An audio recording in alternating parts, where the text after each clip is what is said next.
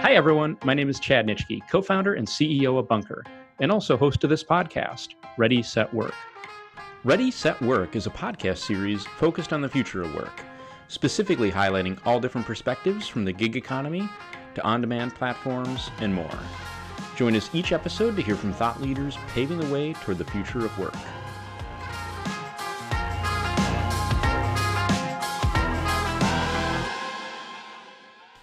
Hey everyone, today I'm talking to a true expert on the gig economy. So Marion McGovern founded M Squared Consulting in 1988, before the gig economy was even a term, and went on to write 2 books on the changing workforce landscape.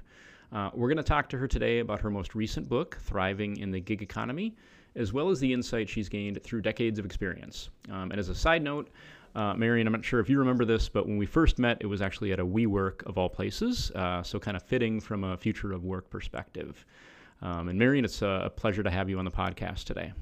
It's a pleasure. I do remember that WeWork because I remember almost being hit by a ping pong ball because it was a Friday afternoon. But True, yeah, and it's So the future of work and ping pong, right? Yeah. Community. Exactly. Yeah. So. Cool. Well, maybe to get things started, do you want to tell us a little bit about just how you got into the gig economy and just what your experience was back in, the early 2000s and 1990s? Well, I had been with the consulting firm Booz Allen and Hamilton, which has since split into 2 different firms. But I was at Booz Allen and I saw the situation where the team of smart MBAs wasn't necessarily the right answer. And if you really had someone that had done this before, that could provide a much speedier result at less cost. So I looked into the idea. I saw people jumping off the consulting train because they didn't want to live on planes anymore, and the same thing in the advertising world. And I thought, well, gee, if there are people that are out there on their own doing this, and companies could need it, could there be a business here? So like a good little consultant, I surveyed the marketplace, I did focus groups, and lo and behold, everybody said maybe. Maybe if there were really good gigs out there, I would join you, said the consultants, and maybe if you really had the people, I would do it, said the companies. So with that, I kind of went and started. And lo and behold, there were actually already a lot of people out there, independent experts with tremendous credentials, making their own living as independent consultants. And back in those days, because this was the dark ages before we had the internet, it was almost like speculators. The good ones could stay out there and keep going. The bad ones would run out of money and would have to go back to regular work. So that the people that were actually doing it back in those days were like amazingly credentialed and accomplished. And so I got started and the idea grew, although we did have a lot of skeptics at the time. But over time, more and more people saw the value of the idea. And, now I look back and think how the whole idea has been validated by, thank you, the recent IPO of Upwork. Definitely, yeah. And so I'm curious, what did M Squared Consulting kind of grow into then? How did that evolve? Well, I have to say it was interesting because at first, we had this amazing idea that we could be the resource for small and growing companies. And the challenge there was finding those small and growing companies. And I have to say, in a lot of the work we did, because we did work with medium-sized companies, and oftentimes the engagements were much more interesting. An interim COO for one of the largest makers of ambulance equipment. That was like a really cool gig that person did for 9 months. Some turnarounds work that we did with companies, but the truth of the matter was big companies had big needs for independent talent as well, and the big companies became much more of an annuity stream. So our business kind of developed into a specialty sector with independent and interim engagements, and then much more kind of add to your project teams and add to your strategic engagements sort of focus with bigger companies. Interesting. Yeah. And I'm curious, just over the past 20 years then, and this might be a difficult question to kind of tackle, but what do you think some of the biggest changes are then that you've seen, maybe just in terms of like attitude towards independent workers, both from like the enterprise that's hiring them, and then just the general public? Well, I was thrilled and somewhat surprised at the most recent collaboration, the Gig Economy Conference, which I know you guys were there too. But this is the third year this has been happening. So, the whole sector has its own conference now.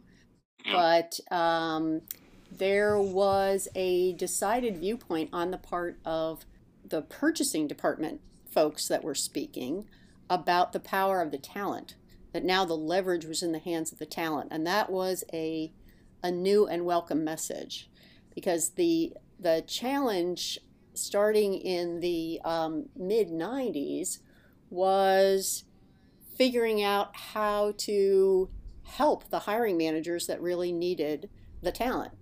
Because, as I like to say, you have this alphabet soup of things that are happening in companies where you have the hiring manager on one end and the consultant that could help them on the other. And in between, maybe you have HR, but maybe not. Maybe you have purchasing. Maybe you have an MSP, which is a master services provider. Or maybe you have a VMS, which is a vendor management system. So there were all these points of contact which could fatigue a hiring manager, frustrate a hiring manager, and quite frankly, it resulted in the hiring manager trying to figure out how to go around this structure. So I can't tell you how many large companies where we just, a hiring manager figured out, well, gee, I can just do it in this budget and we'll just forget about that whole thing. So that was that has always been a big issue. And the idea that purchasing guys and that whole structure, their job was to make sure it was the cheapest option for the company. So I appreciate that. But recognizing that this is an important resource to deliver to your client, and if the resource is going to cost, more than you thought, you got to pay that. So that was wonderful. One thing that I don't think has changed enough is the respect accorded the independents. I think there are a lot of people who still get when are you going to get a real job? And people don't understand that this is a career choice. For most independents, depending on what study you read, there might be 65 million. It's a pretty round, decent number for all the different people that track it. Independent workers out there, and 70% of them are doing this by choice. This isn't a default option. So they've made a bold step. They've been very kind of entrepreneurial, like the American spirit of I'm going to go out there and I'm going to do this on my own. And we should be celebrating that choice rather than saying, oh, that's just a consultant, they're not as good as us, the people who actually work for company XYZ. So I think as this becomes more and more a part of the agile corporation, which of course is the current hip term of art, the only way it's going to work is if everybody sort of trusts each other that we are equally competent. I may be external, you may be internal, but we are equally competent. We are going to make this project work. We are going to have the success together. Yeah, no, that's a great point. And I'm curious, have you seen that evolve, kind of the cultural connotation of, a gig worker, independent worker? Do you think that has evolved? And then the next question would be, what do you think is missing for it to evolve to the extent that it needs to? Well, part of it is there is a bimodal distribution in the marketplace, if you will. You have the on-demand gig economy. You have the drivers and the delivery people and the unskilled labor task people on one end. Actually, I won't say bimodal distribution. You have a spectrum. In the middle, you have the skilled guys. You have the handymen, the independent electricians, videographers, creative folks. And then you have the highly skilled people at the far end of the spectrum.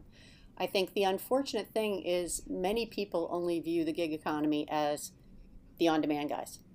And they don't recognize that there is this whole cohort, multiple cohorts of people with all sorts of different kinds of skills and credentials and accomplishments that are also working independently. So a lot of the bad press and frustration gets focused on the on-demand side. And on the on-demand side, on the one hand, absolutely there are social safety net issues, but there's also a lack of appreciation that for many this is another way to earn income. It is not the sole source of income. So it's not that, the poor Uber or Lyft driver can't really earn enough to make a full-time job. It's that maybe they're a teacher during the year and they drive for Uber nights and summers. So the idea that the gig economy has provided more ancillary income for a lot of people is kind of an unappreciated aspect.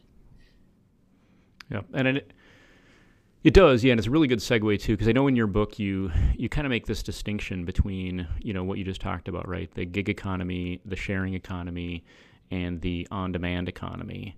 And is that part of kind of what you think needs to take place? Is just more, I guess, recognition around the specificity of those and what those terms really mean?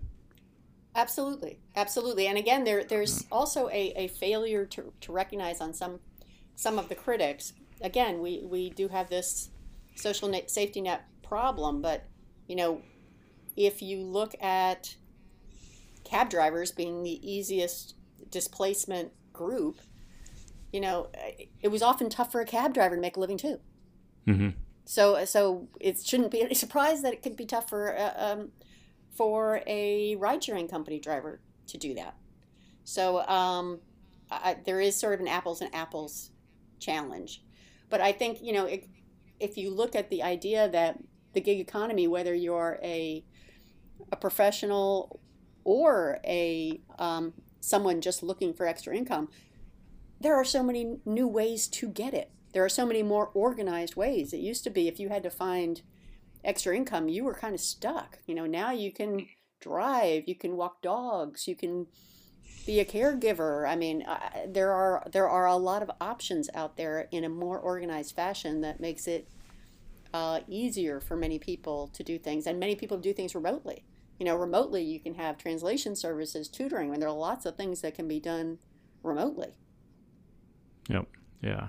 Yeah, it is interesting. You could almost do away with some of those, I guess, naming conventions or definitions and just think about it as like democratized work, right? Like to your point, there's a lot of different ways you can make money. There's more ways that you can make money today than it were, 10 years ago. And work is kind of being democratized.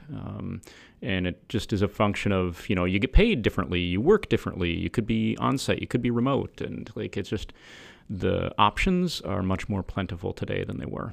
Yes, the democratized word, though, made me think of the governmental side of things. Yeah, I didn't mean it in that sense, but yeah. But it is unfortunate, now that we're just past the elections. It is unfortunate that a lot of our elected officials don't get it, because there was here in California, there were a couple of jurisdictions that wanted to put an additional tax on the employees of large technology companies to be kind of have that tax fund the additional infrastructure and roads, traffic, solve the traffic problems that were happening in Silicon Valley.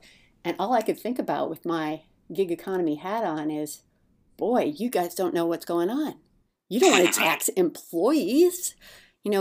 At some level, I was at a conference recently where they were talking about remote work and the fact that one of the large technology companies ended up saving $230 million by allowing its employees, 80% of its employees, to work remotely. And they reduced their real estate holdings. So, all of a sudden, it's not, should those employees who are working remotely be counted for that tax? And what about all the independent workers that might be working at those companies? So, at some level, there is a need for society to grasp what's going on. Yeah, definitely. And I think it's kind of like the future of work train has left the station, but there's still some government officials that are still back at the train station that haven't really left. But the train's moving. So it will be interesting to see how that kind of evolves and what happens. So shifting gears a little bit, I wanted to dive into one thing that you talk about in your book, and I've actually heard you speak on this too on panels. The topic of like marketplace algorithms replacing, human instinct or strategic judgment in placing a candidate. And I'm curious, do you think we're at a place where that is possible? I think again, you have to look at that spectrum of expertise that, in the on-demand world, I really don't care so much who's going to drive me to the movie theater. Yeah. But in that middle area, do I want to talk to the videographer about my project? Probably. I want to have a sense of, this is what I want from you when you video me giving presentations or whatever it is. And then on the far end of the spectrum, absolutely, you want to have a discussion. So, so the question is, are the algorithms pointing up the right thing? I think they are improving because they only improve by people saying yes and no to different opportunities. So the more opportunities you're shown on a platform, the better the algorithm is going to get at you. But the other side of that is it's only as good as the underlying logic in that algorithm.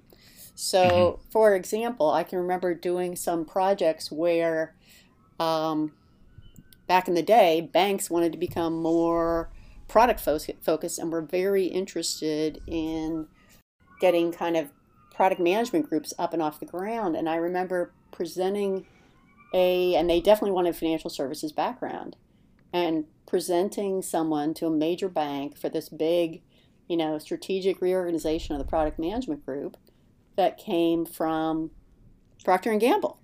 And it's like, person has no banking experience whatsoever, but quite frankly, what they've done in P&G would be incredibly valuable. So do you want to consider this person too, even though they don't have the specs you want? And I think that creative view of talent and its transferability is something that would be tough to build into an algorithm. And when you look at the pundits who are talking about what people need in the future of work, they need to be adaptable. They need to operate across environments.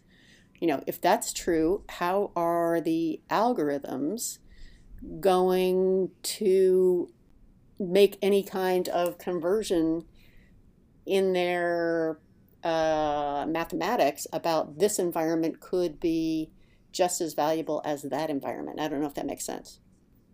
Yeah, it does. And do you think that, so if you have kind of these more specialized roles, one thing we've seen is a more kind of vertically focused approach to on-demand platforms. So, an on-demand platform that's purely focused on medical technicians, or, examples like that. Do you think that plays also a part in, like what you were just talking about?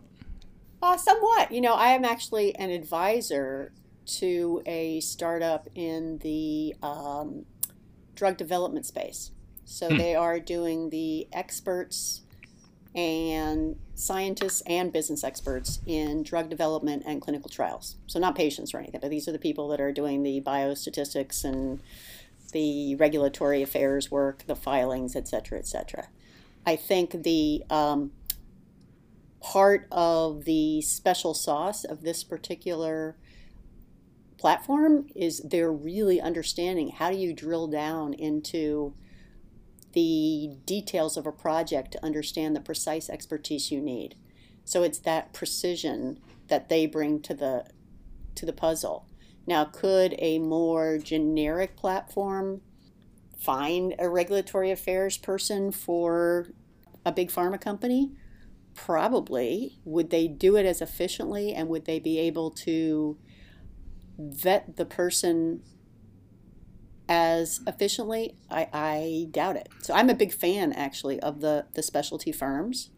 I also think for that particular cohort, they like to be viewed together, and and having that sense of community also provides a value to that group of consultants.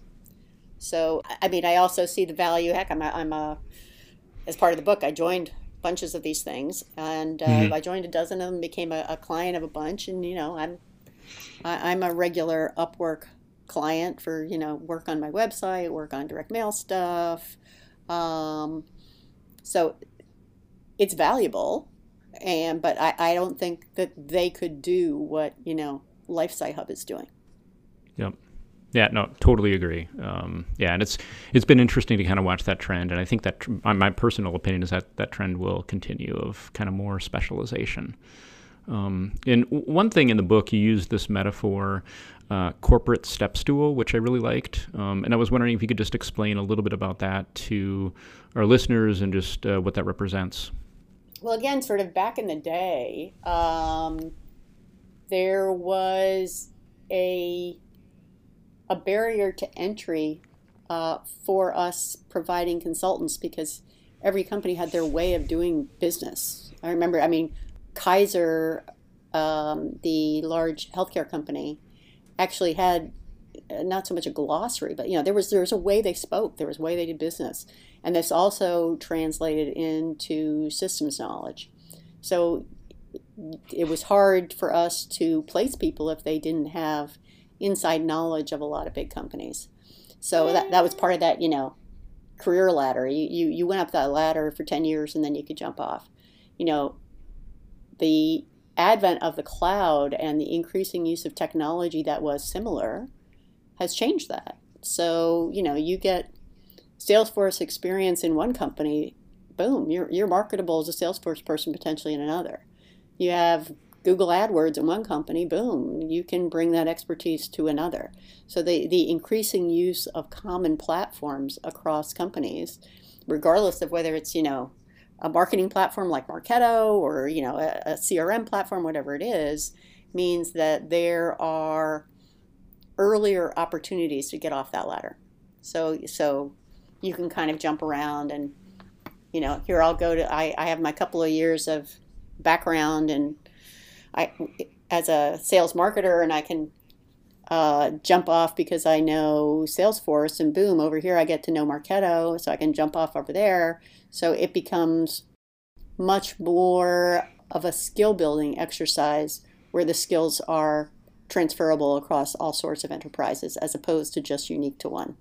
Yeah, no, it's a great point, and I think it's interesting because you could, on one hand, think of that kind of jumping around notion as a strength, right? It's a potential value because that worker's getting a variety of perspectives, versus kind of the more traditional way of thinking of things like I'm going to work for the same company for 20 years, which might have some benefits associated to it, but I do think the notion of jumping around just could potentially provide more value for the worker and then whoever is hiring that worker because they're getting different perspectives.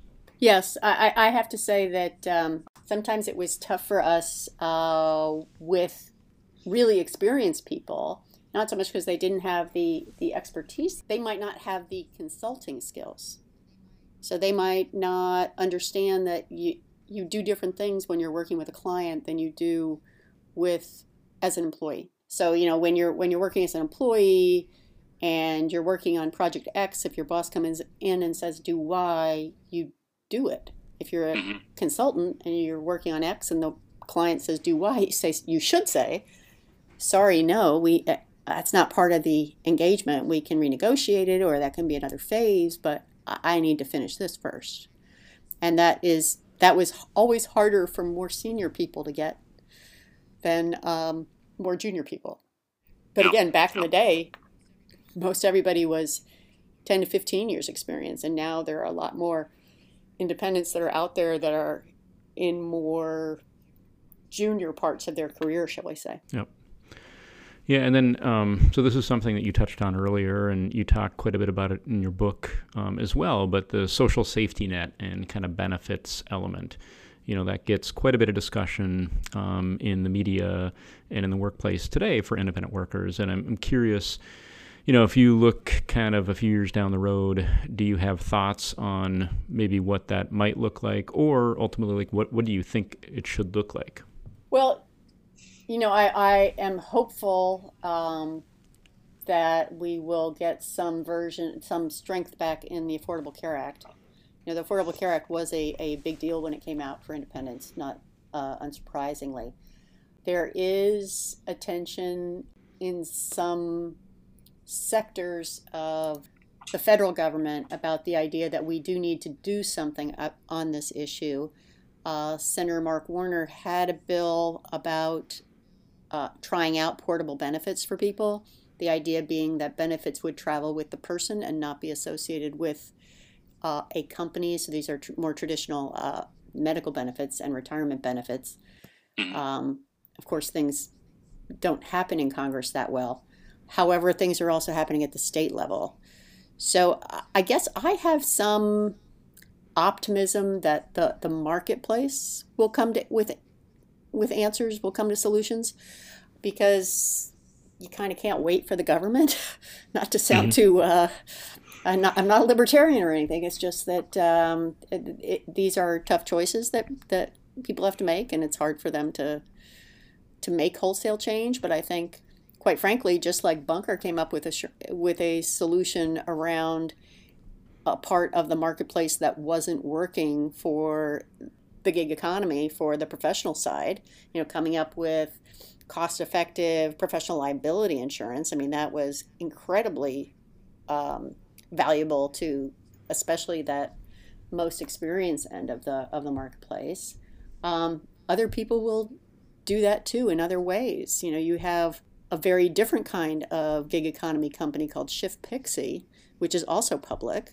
And Shift Pixie, they work at the lowest level of contract workers, which is people in the hospitality world who work for Denny's and McDonald's and other restaurants as shift workers, and they can't get enough shifts with those restaurants to have full-time benefits.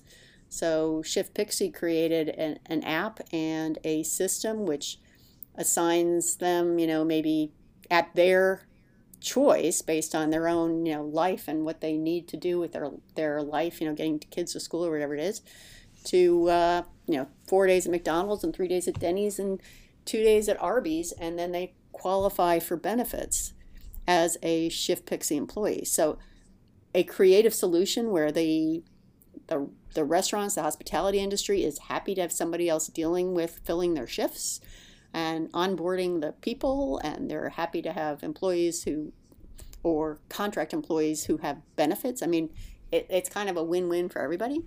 So I think there will be other interesting solutions that will come down the pike from the entrepreneurial side of things.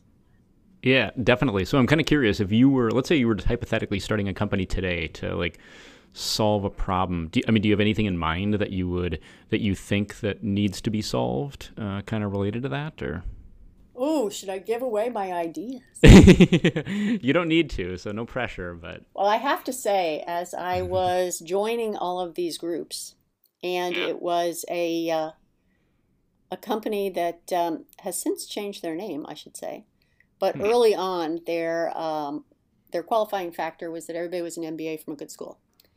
And the way they qualified you into their pool initially, or into their platform initially, was using your email address from your MBA program.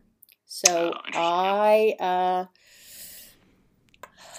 sent them a very polite email saying, I did go to the Haas Business School, but I went before email was invented. So I don't have a Haas email address. Is there some way I can still join? And I received back an absolutely contrite message that was clearly tailored to me. This was not boilerplate. So it was clearly tailored to me of, gee, we're so sorry, don't worry, you're in, blah, blah, blah. But it made me realize that, one, there probably wasn't anybody over 35 in that management team. And two, my cohort was not joining the platform. Now, again, this was 2.5 years ago now, at least. And I know for a fact that they have far more senior consultants than they did back in the day. But, there is this notion of you have a very experienced cohort of boomers who many of whom are like me. I'm a gig person myself. I'm on a bunch of corporate boards. I consult. I write books. And we have expertise to offer. So there isn't really a platform out there just for us. Yeah. Oh, that's really interesting. And yeah. The former CEO of Joie de Vie Hotels, who went into Airbnb as kind of a senior advisor, just wrote a great book, which, I was a reader of, and it certainly spoke to me, called Wisdom at Work. And it's all about the making of, a modern elder, but kind of the role for senior expertise in kind of advising young companies and helping enterprises grow. So I think there is sort of an interesting opportunity out there, but there's also as I actually had a focus group on it with a bunch of people. One person said, "But I don't want to be labeled as old." It's like, oh, okay, sorry. Yeah, there's definitely no replacement for experience, right? Like you just have perspective that, if you don't have that experience, that somebody lacks. So, well, and as we we've got this economy where there isn't enough labor to go around, and 60 is the new 40, etc. So, like, how long will certain people continue working? Yeah. And you do have a very educated managerial class of senior folks. So figuring out a way to deploy that, we'll see. There it is. So there's the big idea. And the other big idea, which apparently people are working on, is creating mortgage instruments that are not dependent on W-2 income. Yeah, that's true. That's a big problem. Fannie Mae and Freddie Mac are looking into this. But, this is a big problem for a lot of people. I mean, talk about home sales, real estate agents. Real estate agents are independent contractors. They don't have W-2s. True. Yeah. So, and a lot of real estate agents make a lot of money. Yeah. So, so that is, I can't tell you how many people or how many over the years that we had to verify income for mortgages. And we would say, look, this is 1099, but the fact that they earned six figures for 3 years through us, why isn't that better than a W-2? You could be fired tomorrow. So what's the magic of a W-2? Yep. Yeah, it's a great point. And it's another good example of, financial services not really keeping up with the pace of change of work and how people are being paid. And so those are two great ideas, I think, on how we could improve the future of work.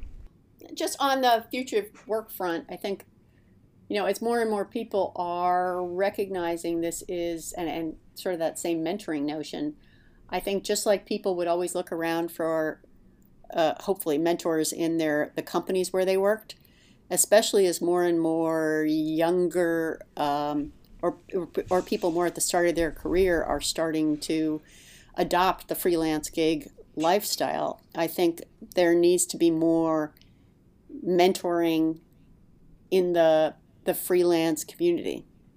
So figuring out ways that folks just starting can be helped by folks who have done it longer without feeling that, I'm giving away trade secrets or something. I mean, we all sort of are building this new world of work together. So let's help each other out along the way.